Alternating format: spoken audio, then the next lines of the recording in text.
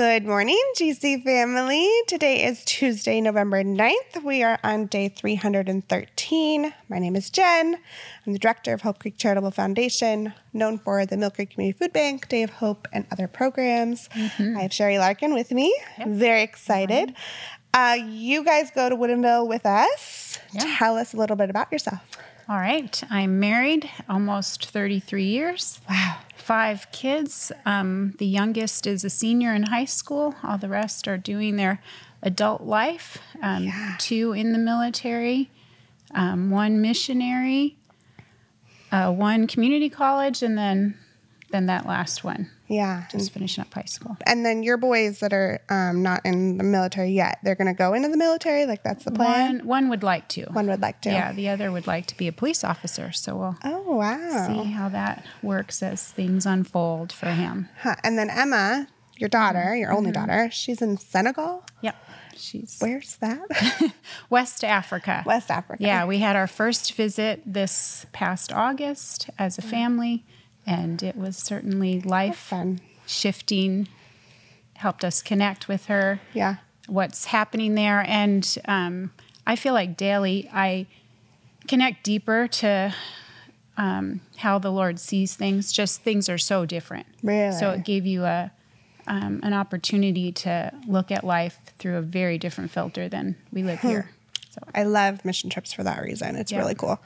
One thing I wanted to ask you is, how do you meet with Jesus every day? What's your daily system? My daily system is, raising 5 kids. To have time to do that, I had to do it in the morning first. Okay. If you wait till later in the day when you have young kids, it just doesn't happen. Right, so, that's where I'm at. Yeah, it has. Little boys. Yeah, it has to be first. So that meant early mornings. For a long time. Yeah. But if you don't take that time, just me personally, if I didn't take that time, the schedule of the day, not only would I miss it, but I wasn't very fruitful in my day. So without that infilling of Christ in His Word on a daily basis, with a lot of young kids and whatever else I had that I was committed to that day, like it was my very air to breathe, to work. So it was, it was critical. I witnessed that when I don't have it in the morning, or I'm not a happy mama all the time. It makes all the difference. So it's worth it, even though you're tired. It is tiring. Yeah, because the bed, it calls you. Yeah. Today we're in Ezekiel 20. It's the rebellion of Israel. This was still the time when you had to go to someone else to speak to God, so on your behalf. Jesus hadn't come yet. And so there were some leaders that were captives of King what did I say? Jehoiakim? Jehoiakim. Yeah. And they wanted Ezekiel to give them a message from God. So I was kind of like, what are these leaders feeling? They've been captive. Why did they need this message from God? He's already told them their promises, or his promise. And so I'm imagining that they're probably needing renewed hope almost. They're still questioning if God is good and if he's faithful. And they were probably struggling under the reign of a dictator. Well, they're in captivity, Right. So they're in captivity. I just noticed, before you move forward more, is that when he asked, when they went and saw him and to ask, it says in verse 1 and 2, it says they sat down and waited. And I thought, how long did they wait? Oh, yeah. That's a great question. They waited. And I thought, for us, do we wait to hear God? Do we think, we want an answer now, so I'll sit down in the morning. Is that my waiting? That short bit of time? Right. Or how were they there for days? I don't know. It doesn't say that, but it says then Ezekiel must. Well, then it says then this message came to me. Ezekiel saying then this message came to me, but I just considered how long did they wait? Was it a week? Right. Was it an hour? And were they grumbling the whole time? I don't know. So, there was 2 distinct verses in this passage that really stuck out to me. Verse 7, and it says, each of you get rid of the vile images you are so obsessed with. Do not defile yourself with the idols of Egypt, for I am the Lord your God. So first he's telling them to you're wrong. Like, you're doing all these things wrong. And then in verse 9 it says, but I didn't do it, for I acted to protect the honor of my name. I would not allow shame to be brought on my name among the surrounding nations who saw me reveal myself by bringing the Israelites out of Egypt. And what he's saying is what he didn't do is he didn't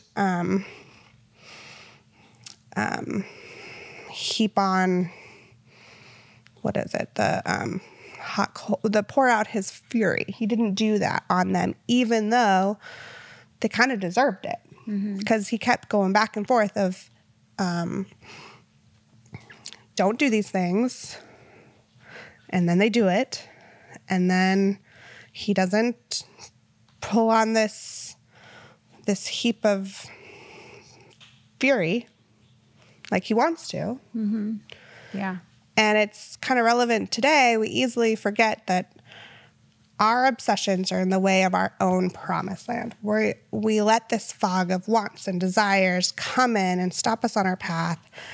And then we expect to just jump over the fog instead of dealing with it. And God doesn't pour out his fury on us like he wants to. It says in verse 12, the day of rest was a sign between God and us, to remind us that we are set apart. Set apart kind of stuck out to me about we're expected to be held to a different standard. One of the sayings that I have at the food bank is we don't settle for mediocre, we strive for excellence. We are set apart. And that's kind of what we're called to be. We're called to be set apart. We're not called to be happy. Happiness was never promised. Joy was. Peace was. Deserving things was never promised. That's what when I was considering that same idea that I mentioned in the travel that we did this summer, because things are so different. And then in our current culture, just where we're at as a nation. And I've read some different books from some past history, hard times, World War II, some personal stories recently, and people's resolve in regards to following Christ and things not being easy, not having enough food, living circumstances. And I think in our region here, it's really difficult for us to know what hard is. It's so quick for us to feel like we deserve, or to want a quick, easy answer, and be very blinded by things that would be in the way. Even when you were talking about the rest, the Sabbath rest, it says in verse 12, the rest, and it says to remind us that we're set apart.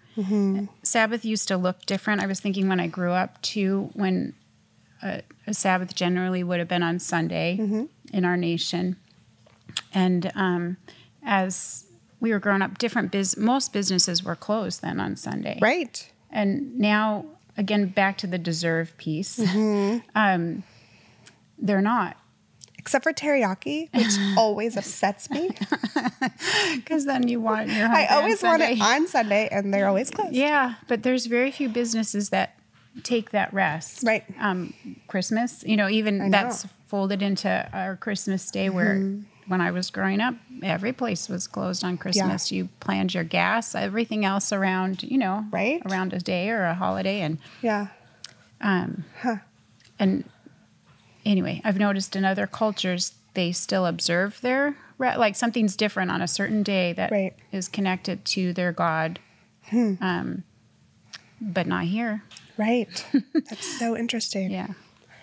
And yet it's talking about, it's a sign between God and us to remind us that we are set apart. Yeah. So now as a culture, who notices that maybe we would have paused generally on a Sunday for church as a nation. Right.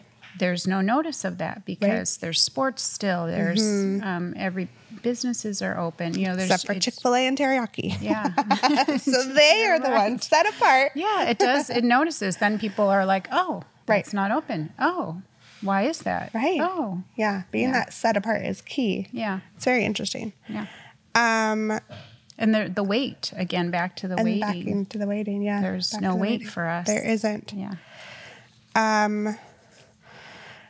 So can we talk about God's honor and his name and his bigger goal? I know this is a lot in this one passage, but I just really, really liked this passage. It's got so many like foundational nuggets that simplify our faith. God had every right to pour out his fury on the sins of those people, but he had the forethought, of course, because he's God, to choose grace because of his end goal. And he just kind of shows us the perfect way to show grace, but also have boundaries. One of the things that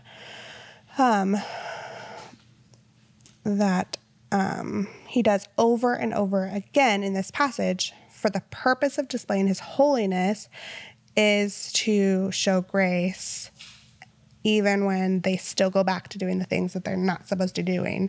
And like he tells them, I've already told you not to do this, and yet you still do it. So then, any more about Ezekiel? I noticed he's reminding again, these are stories they've heard before. He's reminding last month in our reading, different passages told us, I think it was in Psalms, told us to remember, tell our kids, remember, tell your grandkids to remember.